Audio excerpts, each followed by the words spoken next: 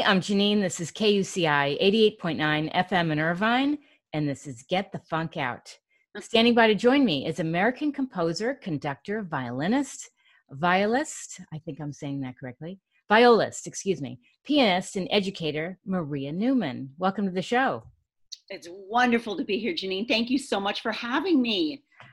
I heard about you because I watched the film Train Stop. I love that film. And you were the composer on that, weren't you? Yes, I was, and it was an absolute honor. I love the film. It's just right in the pocket of something that speaks to me. So absolutely thrilling, well-directed, well-acted. The script is wonderful. So I could go on and on, as you can see, about Train Stop. I love it. It's just too short, right? Right. It was a short. There's nothing better on being on a project that you love, that you feel so enmeshed in.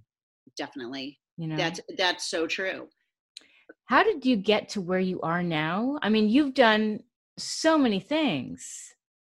Well, yes, I love a good project. I have to say that. Ever since I was a little girl, I have loved taking something from nowhere, from somewhere, from anywhere, and bringing it together and making something out of it and seeing it to fruition. That's always been something wonderful. And it even with intellectual properties, such as, say, music by itself, which you can't really touch, but you can feel, somehow bringing that to the recording level, the performance level, the marriage level, say with a film, all these different sorts of ways of bringing that about is something I just live and breathe it. I love it. One thing you said, you love bringing it to fruition. A lot of times people have these ideas, they either don't get them started. I'm guilty of that too.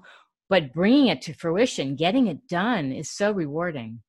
It certainly is. You know, I feel like I am a good follow-through person, but it's mostly because I have this amazing mother who just told me that I could do anything. And don't know if I'm good at it or not, but the point is that I feel like, you know, somebody had to start, say, a university. Once upon a time, university, no name, did not exist. And somebody had to start that. So I feel in my own tiny ant-like way, I have been able to start something and bring it to fruition, and that it is valid because, it doesn't matter if it's large or small, it's valid because a human being thought of it, started it, brought it to where it needs to go. Yeah. And just lastly with that, I feel like, you know, I'm never quite satisfied, which means that I want to keep going. I think that's actually a gift that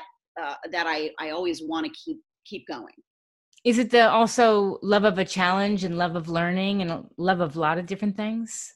Oh, most definitely. So, yeah, I mean, love of learning, I would say that's something that goes on until you meet your grave. And I do love that. I love that the story of the very famous cellist, Pablo Casals, who was in his 90s when he passed away. He's almost like the father of cello playing, a musician's musician, an artist, and one of the people as well. And but he was practicing Bach, solo Bach, J.S. Bach, kind of the real Bible of string playing, if you want to call it that.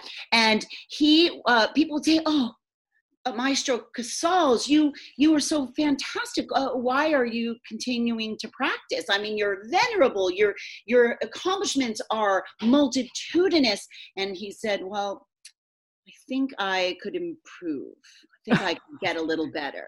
I'm always looking to improve. Amazing. I love that. I feel great mindset. Definitely, because if you finish something, you've arrived. What is there? Great. You want to be, I don't know, proud seems arrogant, but you want to be, and satisfied too somehow seems, yes, you can have that satisfaction, but something about wanting to go on and continue to be better. Yeah. Make yourself better. It's interesting. I'll just give you an aside note. When I was younger, I picked up guitar at 10. I was living in New York and I was reading music. I learned classical music. And then I let it go, like breaking up with a boyfriend. And then at 14, I picked up electric, but I had a very bad teacher because they would just teach me like a riff, the chorus. It was never, we're going to teach you music theory. I mean, I started thinking maybe he didn't know to do that. And I say this because now I'm learning music theory. Now I want to really go back and learn what I should have learned when I was 10, because I have a love of learning. Beautiful. It's never ending. Yeah. That's so true. And, you know, going along with the music theory standpoint, our 12-year-old son, we have 5 children, and our 12-year-old son, I was responsible for his home learning, and we were studying all about many different things from points of grammar to history to mathematics, etc. And I, in a way, I feel like as an adult teaching my then elementary school child that I was learning more as an adult than I ever had as a child, and my interest was voracious. 100%. Yeah, yes. It was 100% focus. Yeah, right. I love it. Yeah, I do love it. At what point did you start becoming musical in your life? Well, that's a really good question. So I wonder if this is a nature versus nurture question. And I know that's always a question. It can't really be answered. And people have been trying to answer that question for years. And I think, of course, as an individual, myself, of course, and every single person in this world as an individual will bring that to mind in their own way. But for me, this is the question because I came from a musical family. So my father was born, his mother immigrated when she was 4 years old. She was smuggled over actually in a trunk. But from where? From Russia. Went through Ellis Island at the time, and then my father was born. They were in absolute abject poverty, but somehow a lady. They lived in New Haven, Connecticut, and New Haven's an interesting town, or at least it was at the time. And of course, this is where Yale is, and I know there's some some talk about Yale at the moment.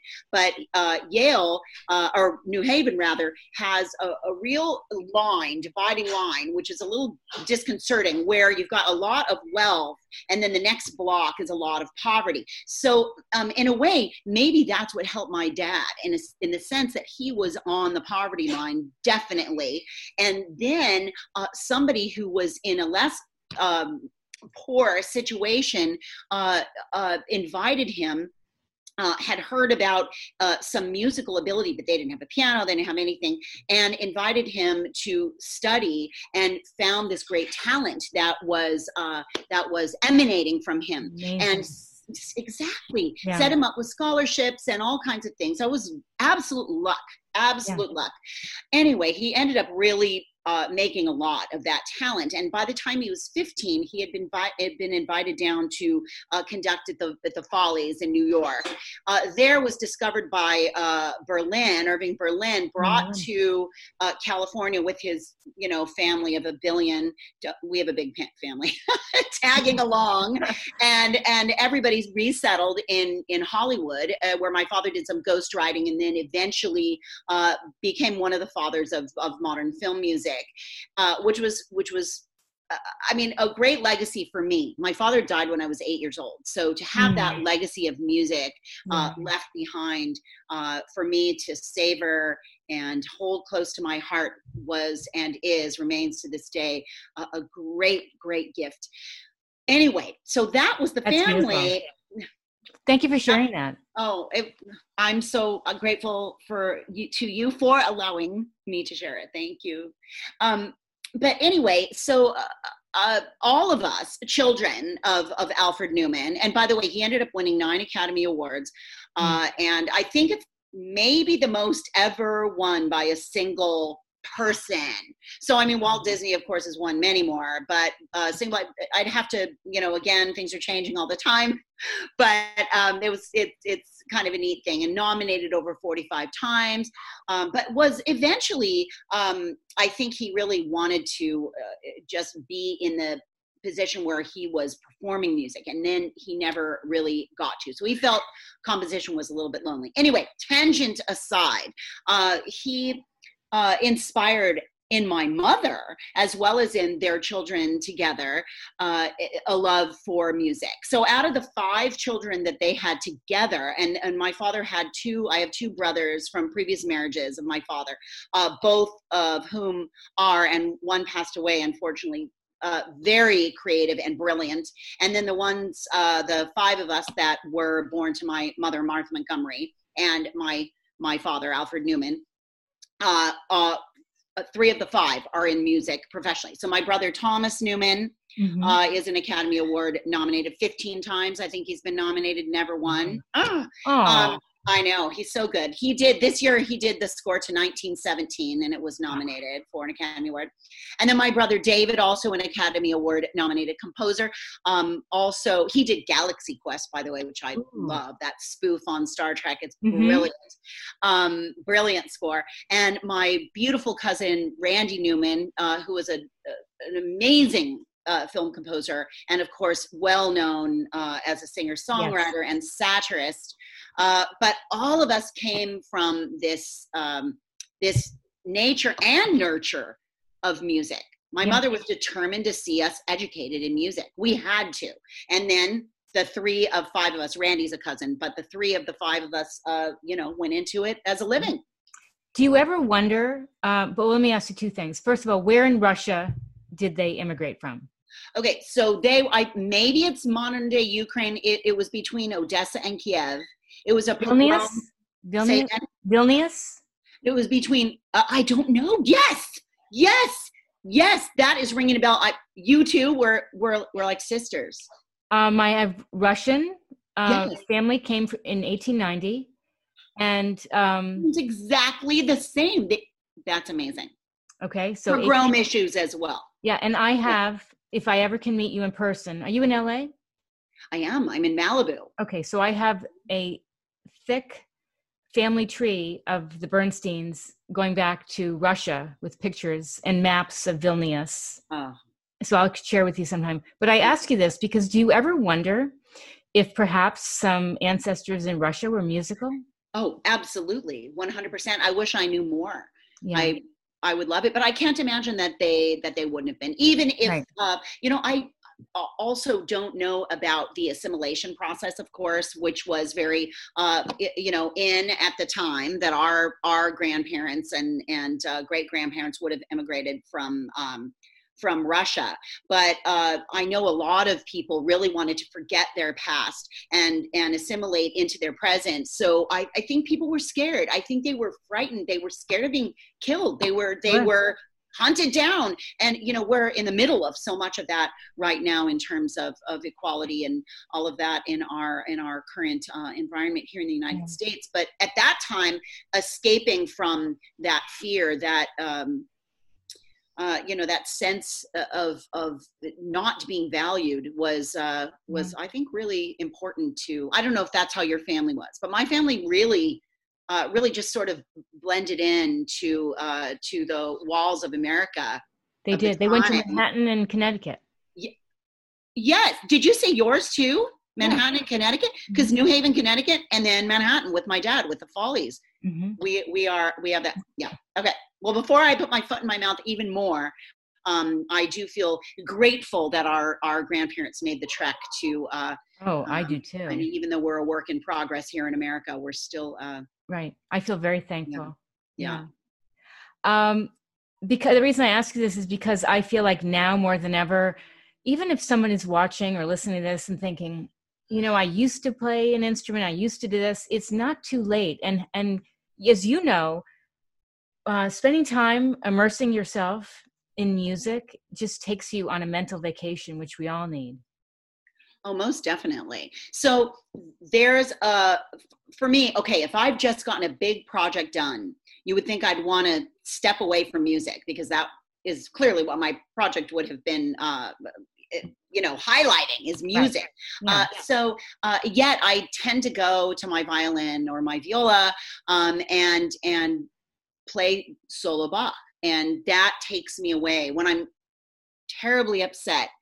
Also, that kind of music will take me away. On the other hand, there's the side of music for me that is a lot of work. So music is great, but if you're a composer, you have to take something again from the ether, something that's coming to you from somewhere, and write these intangible feelings and just to be silly notes and get them down on paper for other human beings to be able to read or hear and bring that to fruition. Right. So there is a process, of course, of getting all this down on paper, but then you have to do your bit of desktop publishing, if you want to call it that, notation, preparing inlays. Now, of course, they're all done on computer, but so that other people can see what you have, and then you can share it, tangible parts of sheet music, essentially. Right. And so that is a lot of work. And then the recording process, of course, is a lot of work as well, but terribly fun, I think. But a lot of work and a lot of time. You've got recording. You've got to have somebody who's wonderful at it with your, recording mixers, and then getting into an editing process, a mastering process, in terms of film, fitting it into the film, then dubbing it, perhaps it's covering dialogue in a film, but there's a lot beyond that when you're in the business of music as well. So in closing on that, unless you want to talk more about it, I feel lucky that I love music as part of my heart and soul, because when I'm in the business of it, I definitely see and feel that emanating from me, the music emanating from me, so I can put up with some of the things that you have to put up with. And, I guess if you go to the gym and finally you get to the point where you just love the endorphins you feel, and you work out and you feel great, but getting up to that point, the pain that comes before that point, there's a lot to be learned and a lot to get through to finally get to where you actually really can be fluent and love something. Right. But as you just said, the word fluent, you are very knowledgeable, all different aspects of music. So that makes you so skilled to, whether you're composing, whether you're doing your own thing, it's so important to have those different skill sets. I feel good. Look, I had to turn down a lot of fun stuff at certain times in life. I wonder about the violin. The violin, sounds, it even more than the cello, say, which of course has a more maybe humanistic sound. But the violin can be, when you're it is. When you first start violin, it is so squeaky. And, maybe some people's parents don't even want to hear their kids playing. Yeah. But I think if you're willing to get through that spot, then you are on your way to fluency. But you have to be willing to enjoy the process, or you just have to force yourself to get through it, and then you get to the point where you love it. So you can do it. It's uncomfortable. You feel dumb. You feel this and that, but you have to get through the sloppiness, the messiness.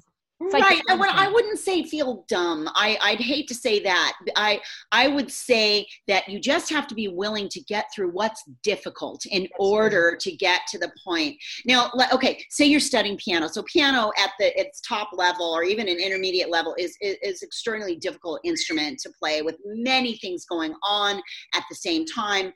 10 fingers, 10 notes. Violin, you've got 4 fingers that you use. Cello, you also use your thumb, and you've got a bow. But piano, you can go to a piano and at least you can play a note and it sounds pretty. With violin, you can't even necessarily get a pretty note right away. And there's no frets.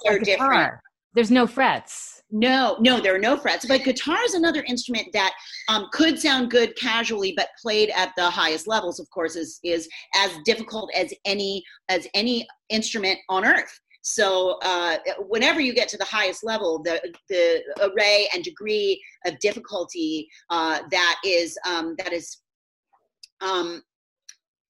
when you're able to bring it to fluency, it is, and you still have to keep working to keep it at that level, just as you would if you were a runner and you had to okay, I've gotten to be the best runner in the world, but then if you stop running, you may remember how to run, your technique, but you have to build yourself back up if you were to let go. So so even when you've brought it into your body and mind, it's still something that takes work. But there's certain instruments that just you can play a drum at the beginning, and but how can you really do a brilliant roll? I couldn't do a brilliant roll, snare roll or something like that. Right. It really takes a lot. Yeah. But it's worth it. And you can start at a later age. You really, really can. So some people say if you don't start when you're young, you did have your acoustic guitar when you were young, and then you switched over to electric. And but you really can do a lot as an older starter, right. Commencing those studies later. You can. And also the things that you thought were so challenging, like boring or confusing, let's say music theory, maybe that was your hurdle. When you're older, I feel like you have more patience, or it clicks a little differently. I think it's wonderful when you can figure out. So you go to a restaurant, you have a beautiful meal, you don't know what's in it, but you have the end result, and you can maybe bring out, or wine drinking or something, you can bring out flavors or bouquets or whatever it is. So yes, theory in a way is breaking down those components. It would be an analogy of breaking down those components and figuring out what it is that might, because it's theory, right? What it might have taken to put a piece of music together, and what certain composers' tendencies were, the language, their unique languages that they have brought to the world. Beethoven was one of the first to bring a huge difference between extremely ferociously loud and incredibly quiet. So that dichotomy of volumes, as well as the dichotomy and the mercurial nature of the human soul. So, we know a lot more about the mind now than I can't say that I should say this. I assume we know more, we've had more study on the mind now than we did in Beethoven's time when he died in 1827. But maybe we would have diagnosed Beethoven as having some interesting mental capacity. Yes, capacity is much better. I was trying, I'm very worried right now not to put the wrong, when I don't know something, not to put the wrong terminology in on. Sure. Yes. So yes, capacity is brilliant. That's a brilliant term because it's so positive. Well, one thing I learned, I remember in graduate school, was there are about 7 different intelligences. This gentleman, Howard Gardner from Harvard, talked about this. And I thought, I wish I had known this when I was younger, because I was not a very good student, but I understood music. Right. But I felt dumb. Oh.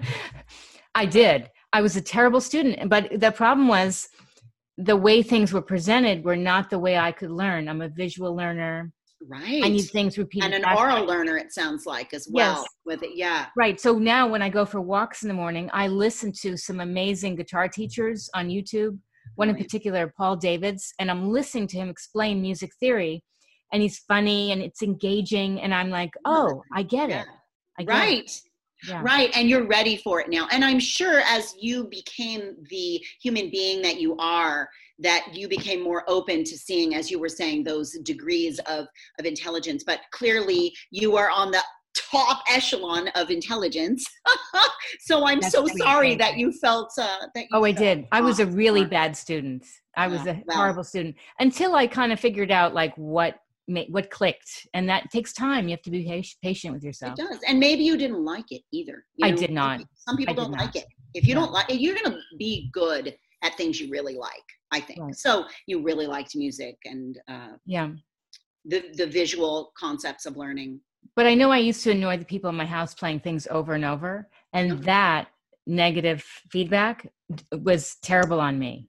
Because that's the way you get better. You play things over and over, and it might not sound boring to you, but it was annoying other people. And then I would play quieter, Oh, It's a whole other story.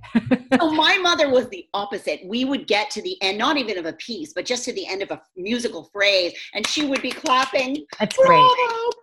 Yeah, it was very sweet. Amazing. So she really wanted, for me, when I'm listening to people practice, it's one of my favorite things to listen to that over and over again. It's very soothing to me, yes, even though it's intense. Right. So what advice would you give to people right now that are in a funk? They need to do something. I'm acutely aware of what is going on. Of course, I feel that I am in the middle of this pandemic with everybody else, with a great privilege of a beautiful place to live in beautiful surroundings. I'm not right next door to a lot of other people, which I miss people. That's terrible. But so if I'm going to be playing my violin, somebody's not going to be, knocking on the wall next door saying, "Shut up! I can't stand you playing your violin anymore." Mm-hmm. So I really have a privilege there that I wish that I could share with other people.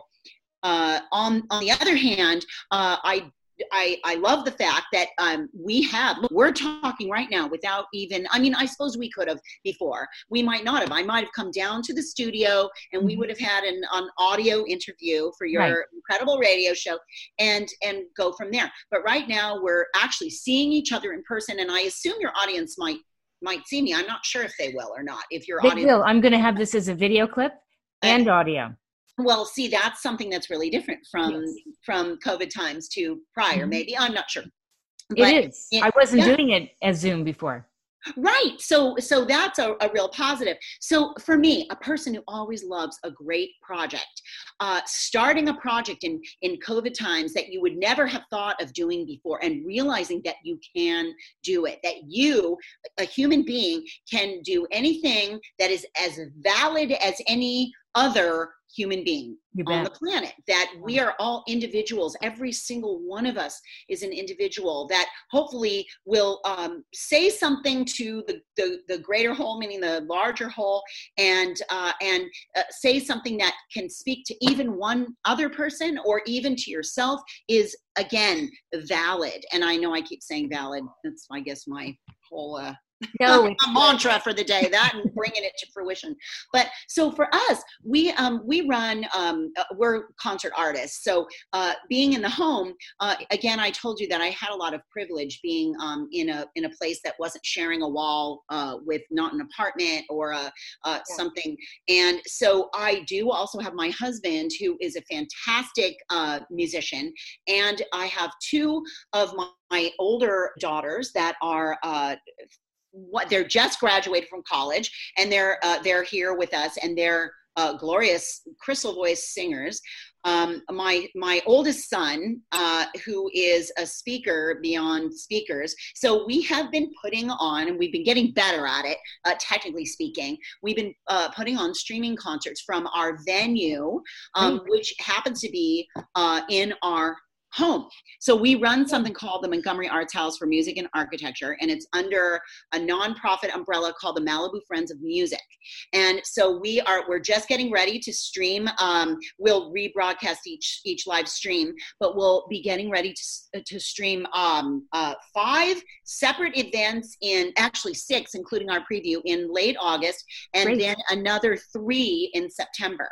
So we're learning. The first one we did was completely on our iPhones, and then later we ended up putting things onto Pro Tools, with really beautiful microphones. And we're still not dealing with great cameras, but we're getting there. And so that has been really amazing, because also we've increased our venue. Okay, so say if you have 100 people in your venue, but then you're speaking to 5,000 or 6,000. We're not all that public yet. We're mostly we do have YouTube, but we still have our live streams on Facebook, and then we have our live streams basically to people who are invited and know about it. So we haven't gone beyond that, but we've increased our audience up to 5,000 to 7,000 people instead of the 100 that is the most we could have in our venue. That would be very crowded at a time. Good. So that's been great. I don't know, writing writing a radio play or a Zoom play that I know that seems so interesting to me. Something, in a way, COVID puts us on a more even playing level than we were before. People have again a unique voice, and people who hadn't gone through the I'm not going to say the right word. I really have to be careful, but it sometimes there's a big question as to why certain people are famous and certain people aren't. What I love about, you're going to think I'm crazy. That's okay. What I love about performing on that streaming with no audience in the room is that nobody claps for you when you're done. So you're offering something that you don't have to say, oh God, was I good enough? They're not clapping hard enough. Oh, they really hated that piece. Oh, which is some, way that you kind of feel that you're not good enough. Yes. I love the idea that you're making an offering that is just that, an offering of music and yourself. Right. Well, it goes from typically an extrinsic reward, yay, you're getting, to intrinsic. You're like, I'm good with it. Exactly. Yeah. No, that's exactly right. And again, I miss, I miss everybody, but I have been we have this festival every summer called the Malibu Coast Music Festival, and it's in Malibu. And it is, we have artists come in from all over the world, maybe a group at a time, and they bring their kids, and our kids all play together, and they live here with us at our home. We're all squished in, and that will not be happening this year, of course, as you know. Yeah. But I know. But we are going to be taking visits to our guest artists on our streaming events. So we will have them record their live performances in their home, mostly not venues, mostly not stages without audience. But I'm really interested in people going to their homes, and seeing them there, where they're human beings like the rest of us, where we're not separated by a stage, but we're actually visiting them as they play. They're bringing us into their own musical and magical world at their homes. So we're going to be doing that as well. We're excited about that. Will all the information about that be on your website, or where can people find you? Yes. And so that is www.malibufriendsofmusic.org. Okay. So www.malibufriendsofmusic.org. And yes, they can get information. Their information will be coming up shortly, but it will give, there are links already on there. Concert dates have finally been solidified, so that will be up on the website in the next few days. Good. And guest artists listed, and the concerts won't run as long as a regular in-person concert. They'll, I think, typically run anywhere from 25 to 35 minutes. Some might be shorter. Some one definitely will be longer, because we're doing a silent movie with live music, and so that will be something that could be very interesting to see us sweating as we try to keep exactly in the right place with the movie. Sounds amazing. So where can people find out more about you? You on Facebook? They can look me up on Malibu. Sorry to be so embarrassed. They can look me up on Malibu Friends of Music as well. They can Google Maria Newman, composer. There is a Maria Newman who's a New York Times photographer. I think that is not me, though. She's brilliant. Yes, there's a half wrong Wikipedia article. It's not wrong, actually, but you're not in charge of your own Wikipedia. I'll tell you that. That's all right. But I do appreciate Wikipedia a lot. So people can Google me. Good. I do have a YouTube that I'm afraid I'm not as active on as I would like. This has nothing to do with our streaming concerts, but it's called Maria Newman Official. So there, I think, places to find you. Yeah. Good. Well, we have to wrap up, but I have really enjoyed this. As have I. Thank you so much. I hope we can do it again. And it would be so wonderful to have you come and host one of our concerts. That'd be amazing. Maybe in the fall, I would love that. To be a celebrity host. I'd love to, come one of your events live, when we're back live. Oh, exactly. Oh, fingers crossed that we get some great treatments and really safe vaccines. Right. But in the meantime, this is a wonderful thing you're doing online, because people can just be themselves, be in their homes, and still be, sharing their creativity.